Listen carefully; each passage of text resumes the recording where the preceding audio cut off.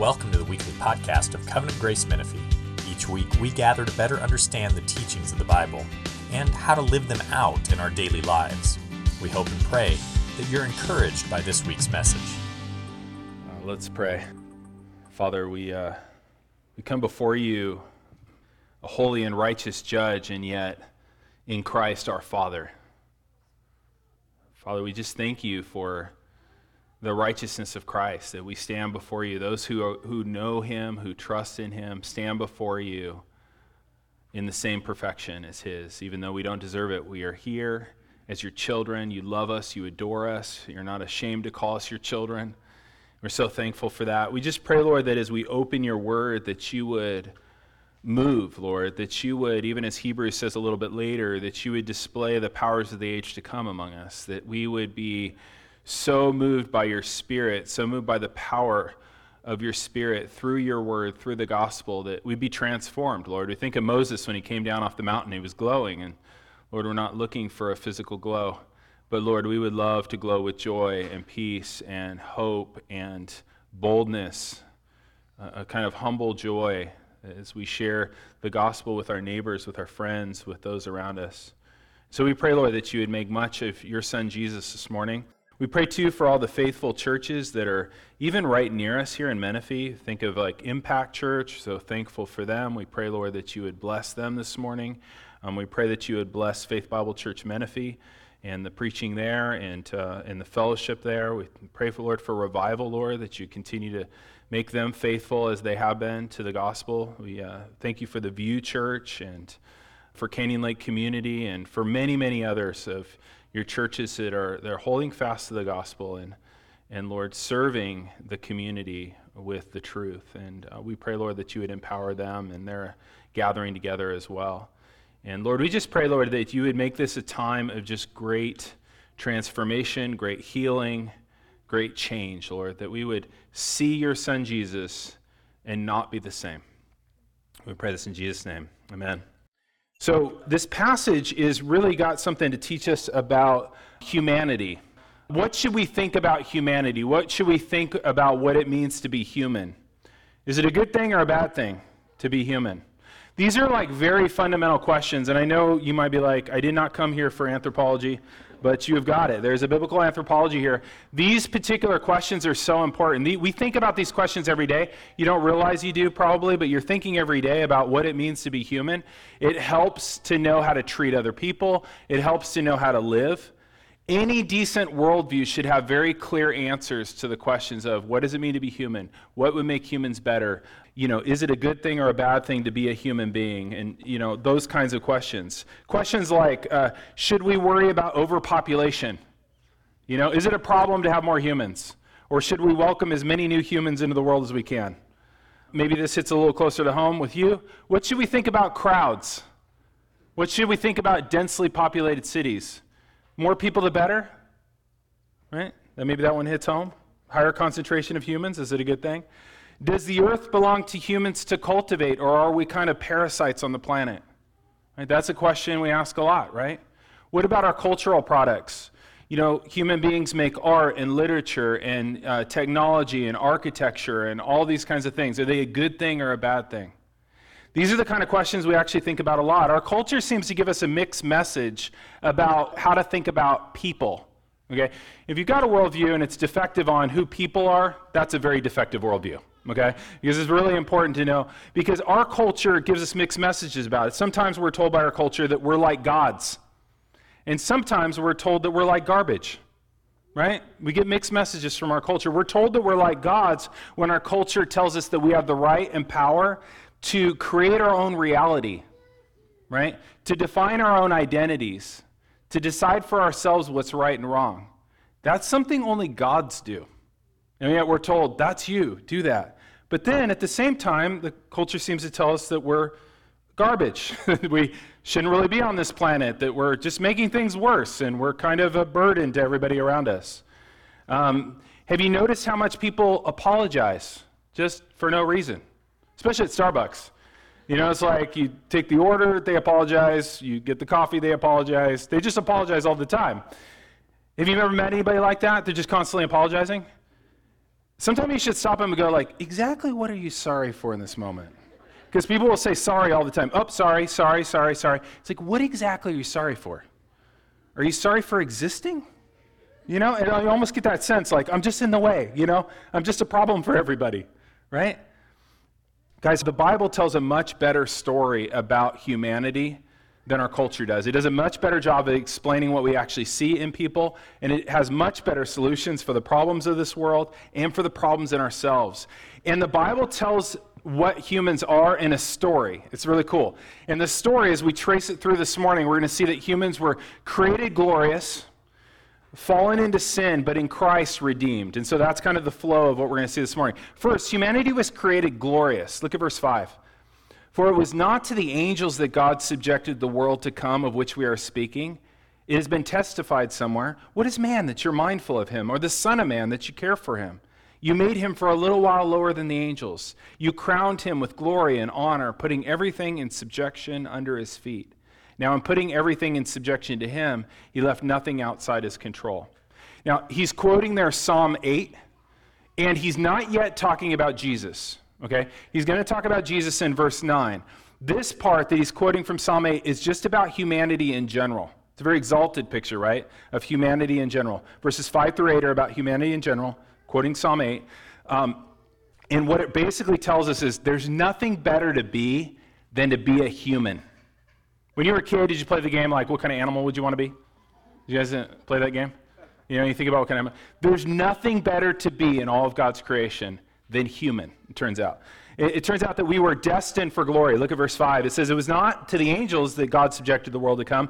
We, human beings, are the true rulers of the world to come. You think, wow, that's amazing. Yeah. And remember, the original context here, the original readers were a little bit excessively enamored with angels, weren't they? And so he says, there's no point in being enamored with angels. It's actually to humans that have been given rule over the world to come.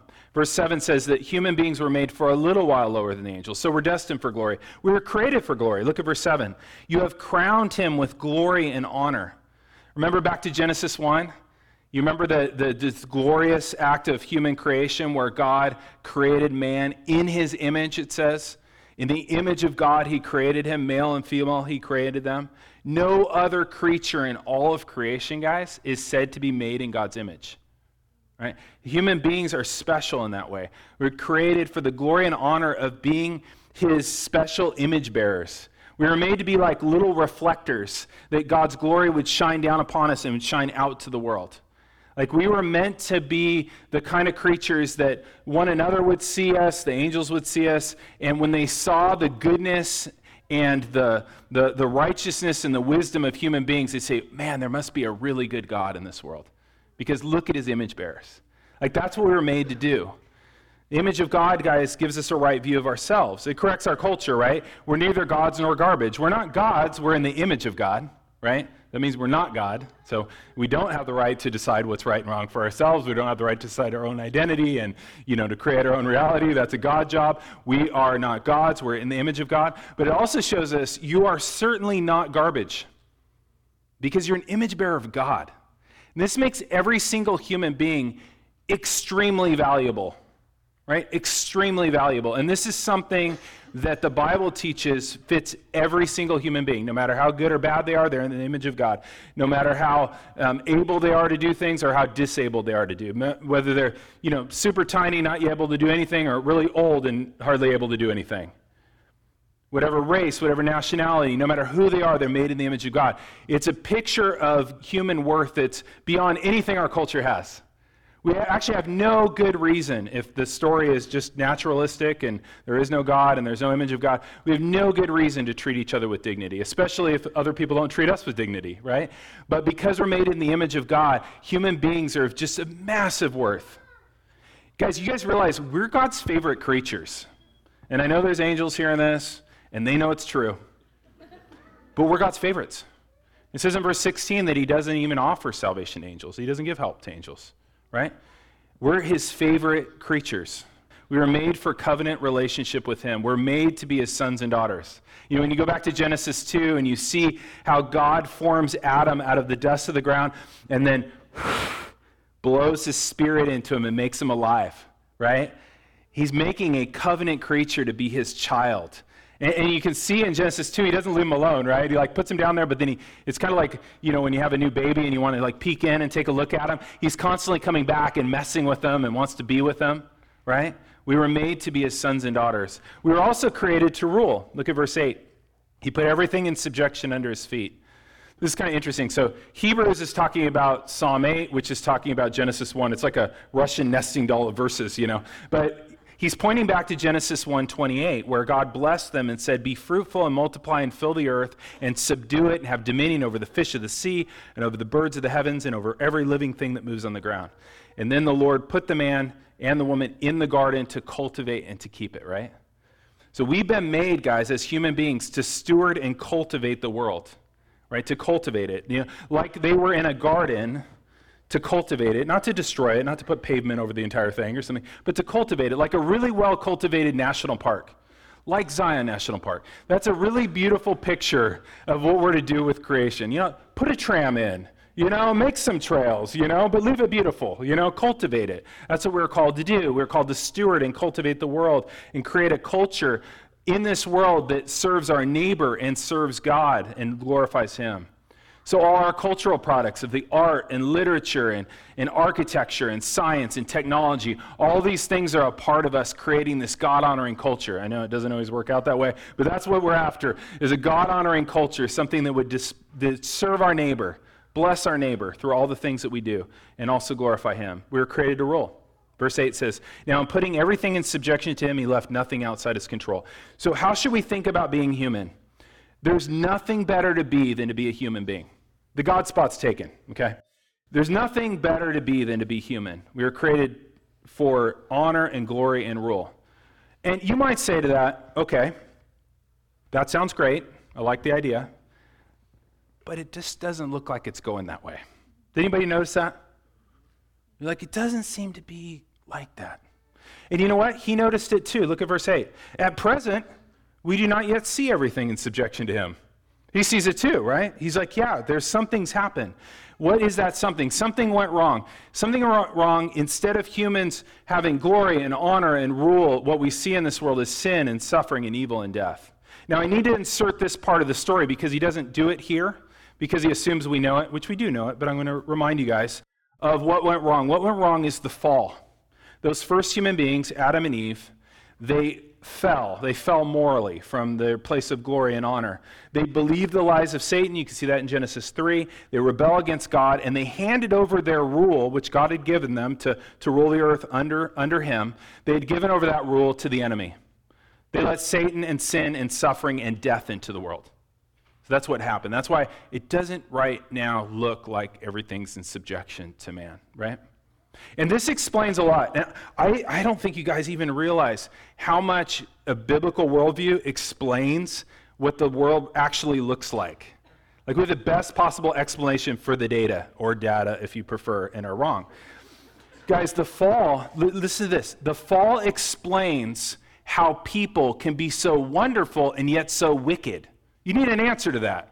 Because on the one hand, you read the news, you're like, people are so evil. And then you're like, but there's so many wonderful people. Like, what's going on? Well, what's going on is human beings were created glorious and yet are fallen in sin. The fall explains why we expect the world to be better than it is.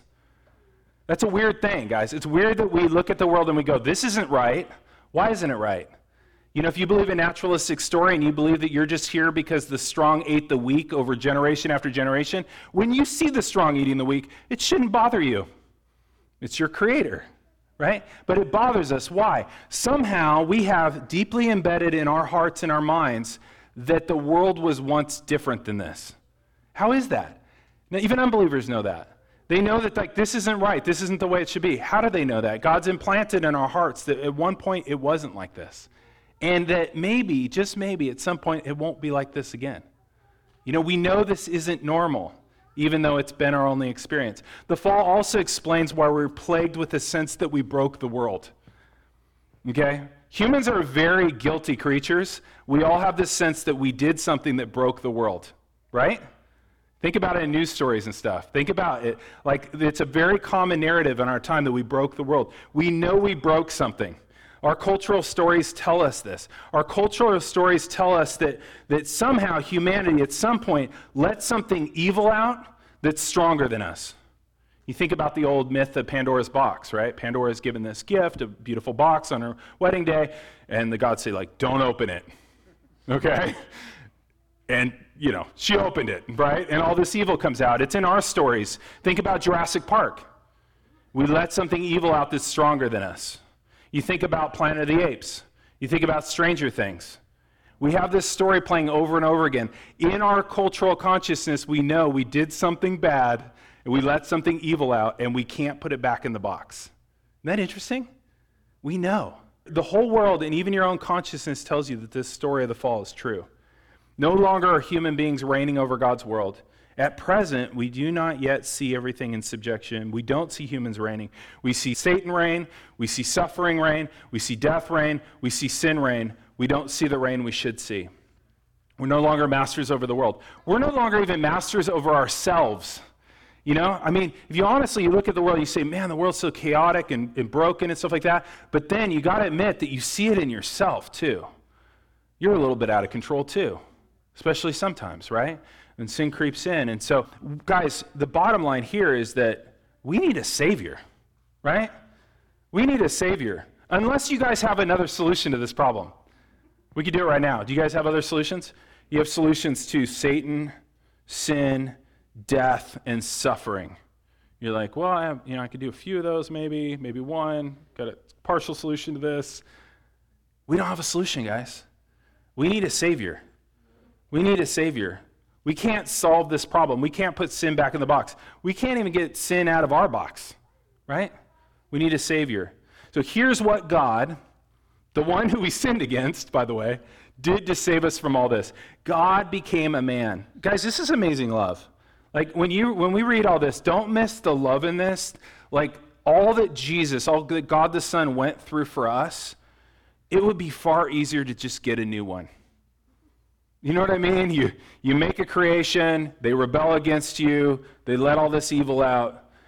You spoke the world into being in the beginning. Just get a new one, right? But what is this? This is covenant love. When you have covenant love, you don't just get a new one, right? Husbands and wives, you don't just get a new one, right? This is covenant love.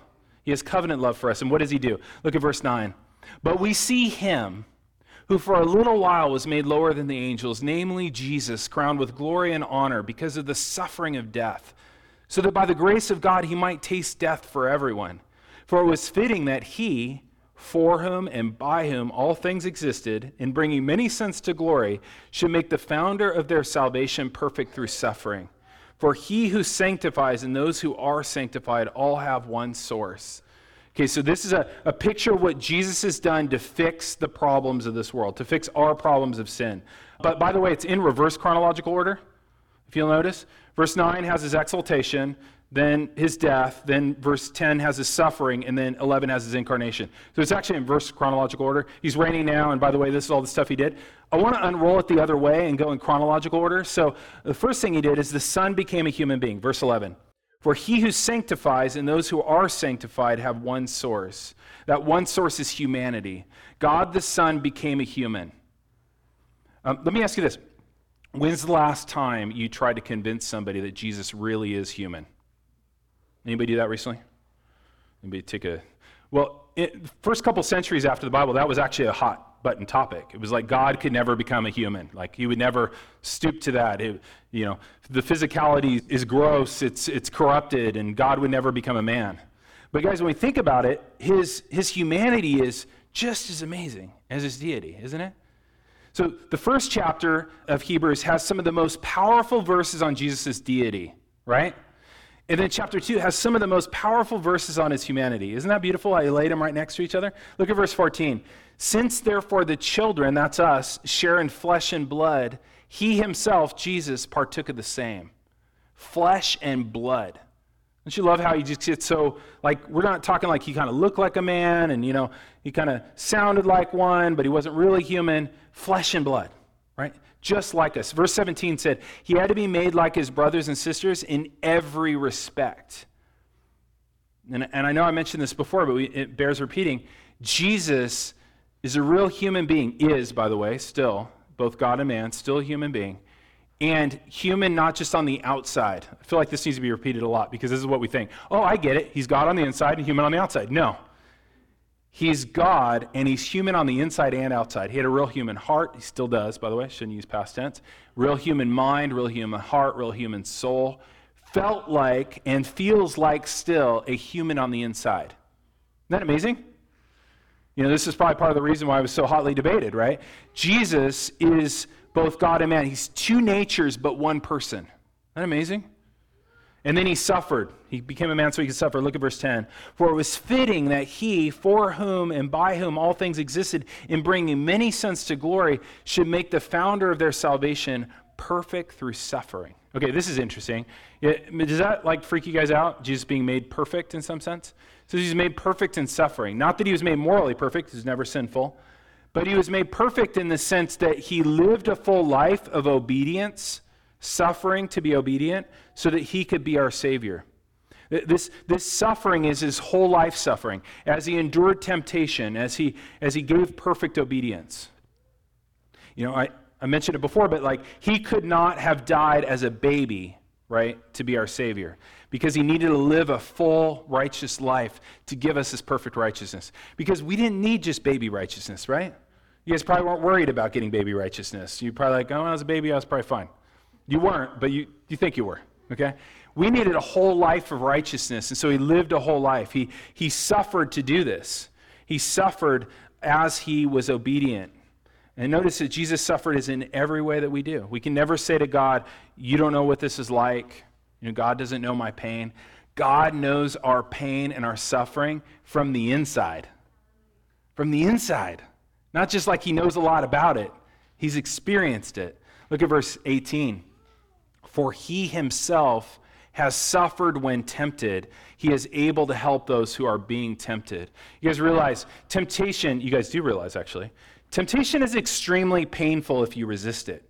You guys notice that? You know, as temptation piles on, resistance is actually quite painful. And what Jesus did is through his entire life, resisted temptation. He resisted the entire time. He knows the pain and the suffering involved with remaining faithful to God, and he is able to help you because of that. And then Jesus died, verse 9. He suffered death so that by the grace of God, he might taste death for everyone. This is so powerful. He suffered death so that he might taste death for everyone. Physical death is a symbol of something far worse. In Revelation, it calls that something far worse the second death. So there's physical death. Physical death is a symbol of something much worse, the second death, eternal wrath of God. It's a picture of hell. That's what the first death is like. It's a symbol of a worse death. On the cross, Jesus took both physical death and the second death, God's wrath for us. Isn't that amazing? How do I know that? Verse 17 says that Jesus made propitiation. You guys familiar with that term? Propitiation. It means to turn away wrath. It means to appease.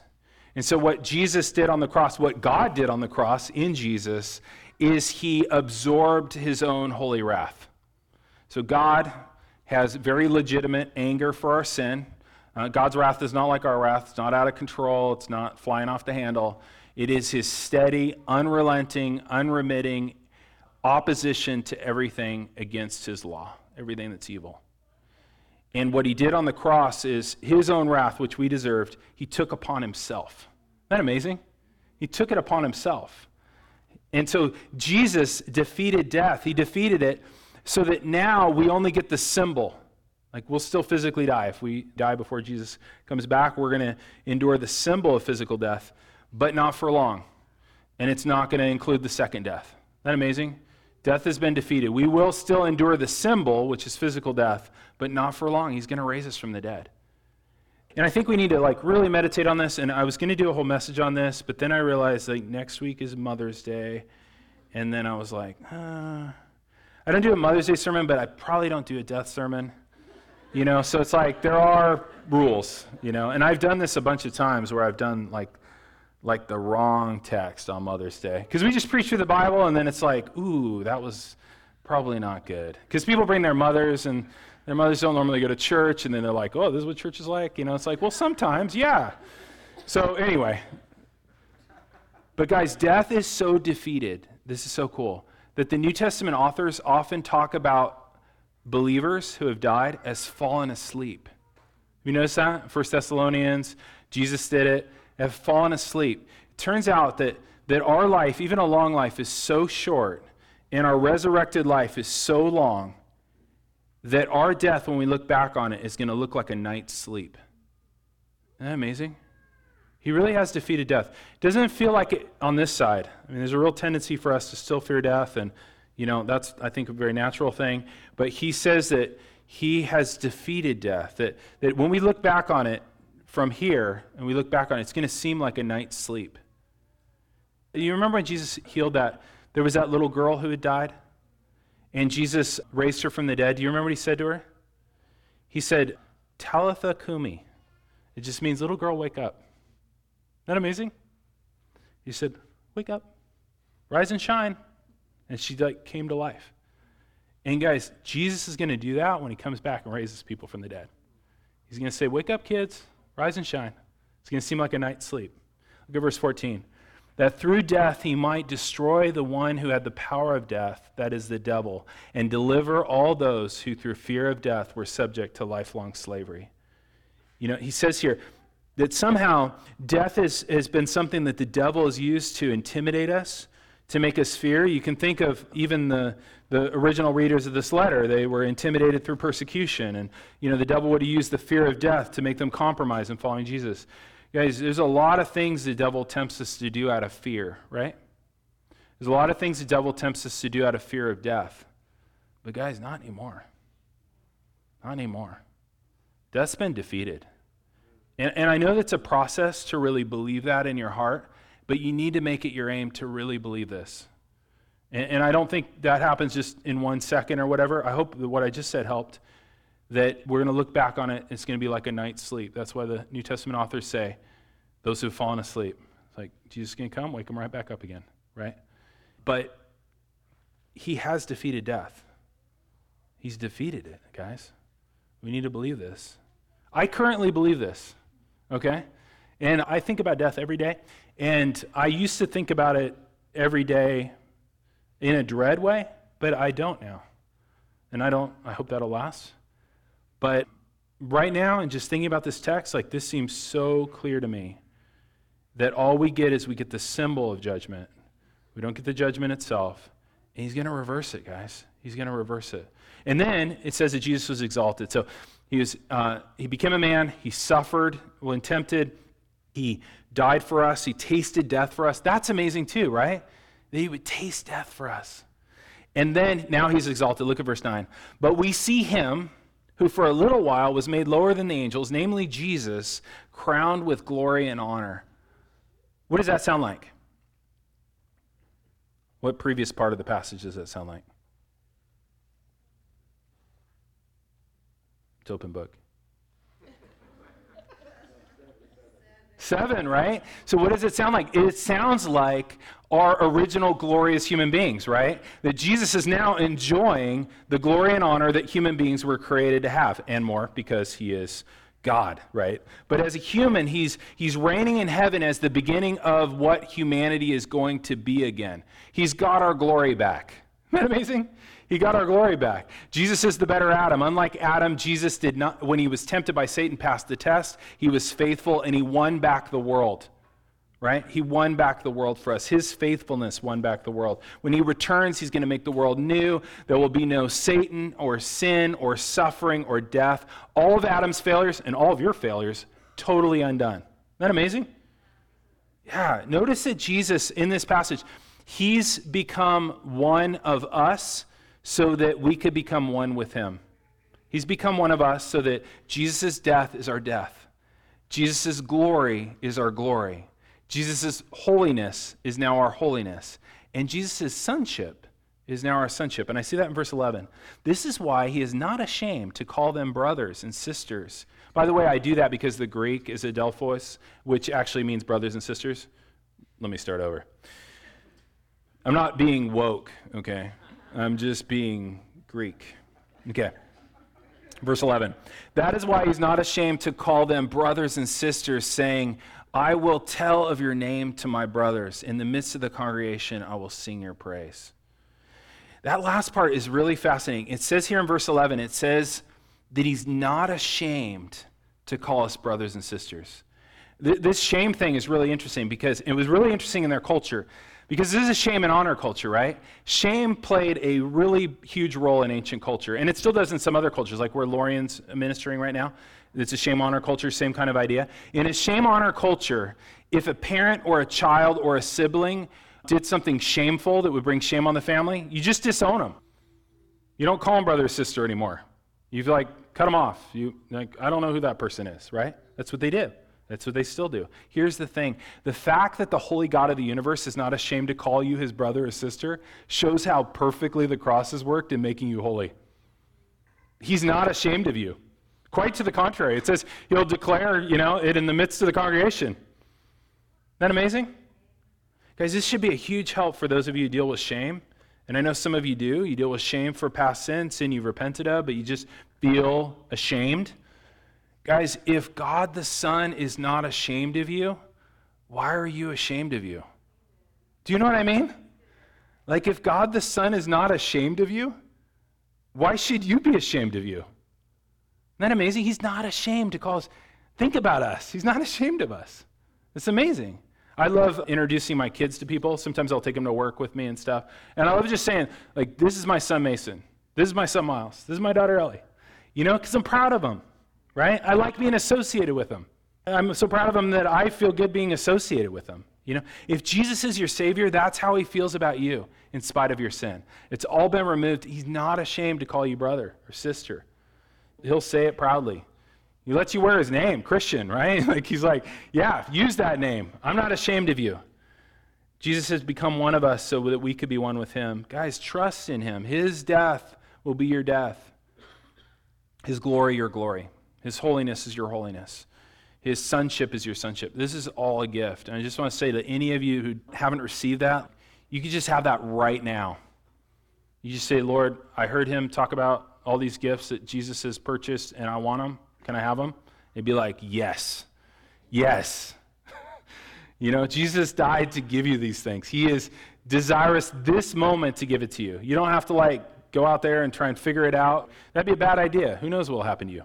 Right? It'd be good to take care of it now. Take care of it here. Receive that gift now. And I want to say to those of you guys who believe this story, guys, you see how we have so much better story about humanity than the culture? About what human beings are? We're made in God's image. We're made to be his sons and daughters. What does the culture tell us about us? You're an accident. Probably a very regrettable accident on the world. Right? It can tell you other things. It also tells you hey, be your own God and define your own reality. To all those kind of things too. But think about the culture tells us about what we do with our guilt and our shame. There's no solution. There's no solution except in Jesus. Think about what it tells us about the future. You tell me, what does the culture tell us about the future of humanity? What do we have to look forward to? What? Destruction. Yeah. Yeah, it's funny, there's a lot of causes for this, but people are man, Gen Z, they're so depressed. And it's well, you've been telling them the world's going to, be destroyed real soon, that they're the reason, that there's no God, there's no future for you, there's no way of forgiveness. It's no wonder they're depressed.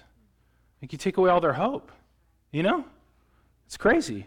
Guys, you have so much better story. I don't think you guys even realize the wealth you have in knowing something about what human beings are for. You guys know these things. It's amazing, right? And I would just say to you, in your evangelism, when you're talking to neighbors and stuff, you don't always have to go directly to the gospel. It might be really interesting for them if you told them the whole story of humanity. Hey, do you know where I believe human beings came from and why they were created? And just tell the whole story. Glorious, fallen, redeemed. Instead of just going to hey, you're a sinner, you need Jesus, tell them the whole story. It might be super compelling for them to hear it in the midst of the whole story.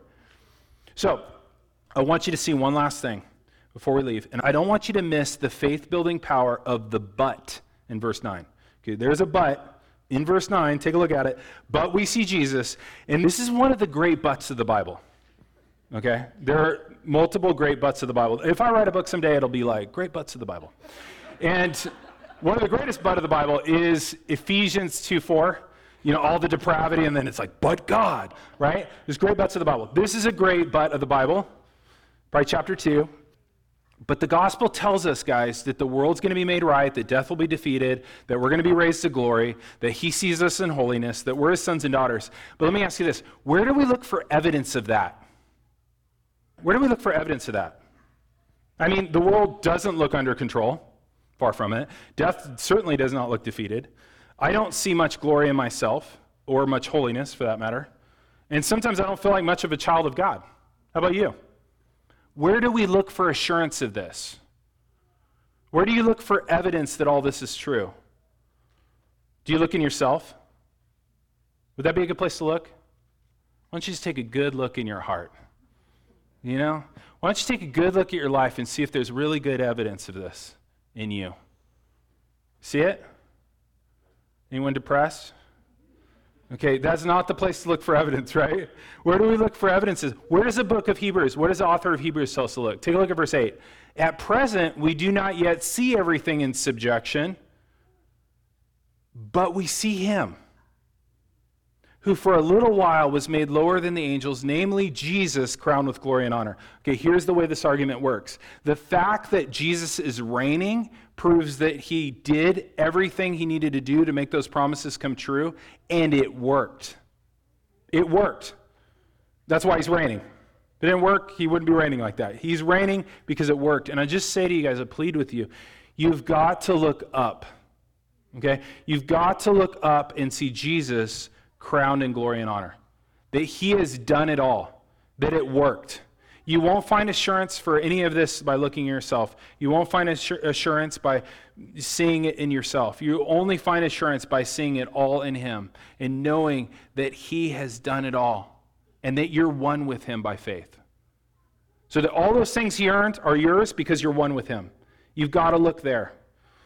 Death defeated, glory, holiness, sonship. None of those things are believable by looking at yourself. I just say, you've got to look up. Child of God, you've got to look up. You've got to look up and see him. At present, we don't see everything in subjection, but we do see him. We don't see the world made right, but we do see him. We don't see death defeated, but we do see him. We don't see his glory yet, but we do see him. We don't see much holiness in ourselves, but we do see him. We don't see our sonship, our identity like we should, but we do see him. Let's pray. Jesus, we do see you. We see you crowned in glory and honor, receiving all the praise and glory that you should for facing death for us, enduring death for us, becoming a man and suffering and dying. And Lord, we have our full hope staked on you. Jesus, we have our full hope staked on you. That on the final day, when we stand before the judgment, we are going to say, I'm with him. Look to him. He's my righteousness. He's my holiness. That's what we're going to say. We rest our whole selves on you. And we pray, Lord, that just seeing that will transform us, Lord. We pray that you would take away in this room, even now, Lord, even as people sit here, even as they worship, I pray you do a supernatural work of taking away the fear of death that came in here. I pray, Lord, that you would take away any shame, Lord, that people have carried around for a long, long time, even though they're your people and you're not ashamed of them. I pray, Lord, that you would take away their shame. They would leave without it and look back on this day and be like, I don't know, I left it somewhere at church. I pray, Lord, that you would cause us to leave any legalism here, that we would no longer look to our own selves to feel holy and righteous before you, but we would look to Jesus alone. I pray, Lord, that you would cause us to leave any hopelessness here, that it would come off of us knowing our amazing resurrected future and that this life is a tiny sliver of our lives and that you've set all things right, Lord. I pray that you would give just immense peace and joy and hope, that your people would leave here with a humble joy that comes from the gospel, and then people would see it on us. they would feel it on us, and that we'd be able to tell them the great story of what you've done. We thank you, Lord. We thank you so much for this word. We thank you so much for this passage, the depths of which we just kind of scratched a little bit, but there's so much here, and we're so thankful. It just seems like you've overdone it in telling us all these things to strengthen us, and we just pray, Lord, that we'd be willing to consume it, to eat it, to drink it, to make it a part of our spiritual bones, part of our hearts, a part of our minds. It would just be the architecture of the inside of us. I thank you for doing that work by the Spirit. In Jesus' name, amen. Thank you for listening to this week's podcast. If you'd like to know more about our church, you can email us at info@covgracemenifee.org. May the Lord bless your week and guide your steps.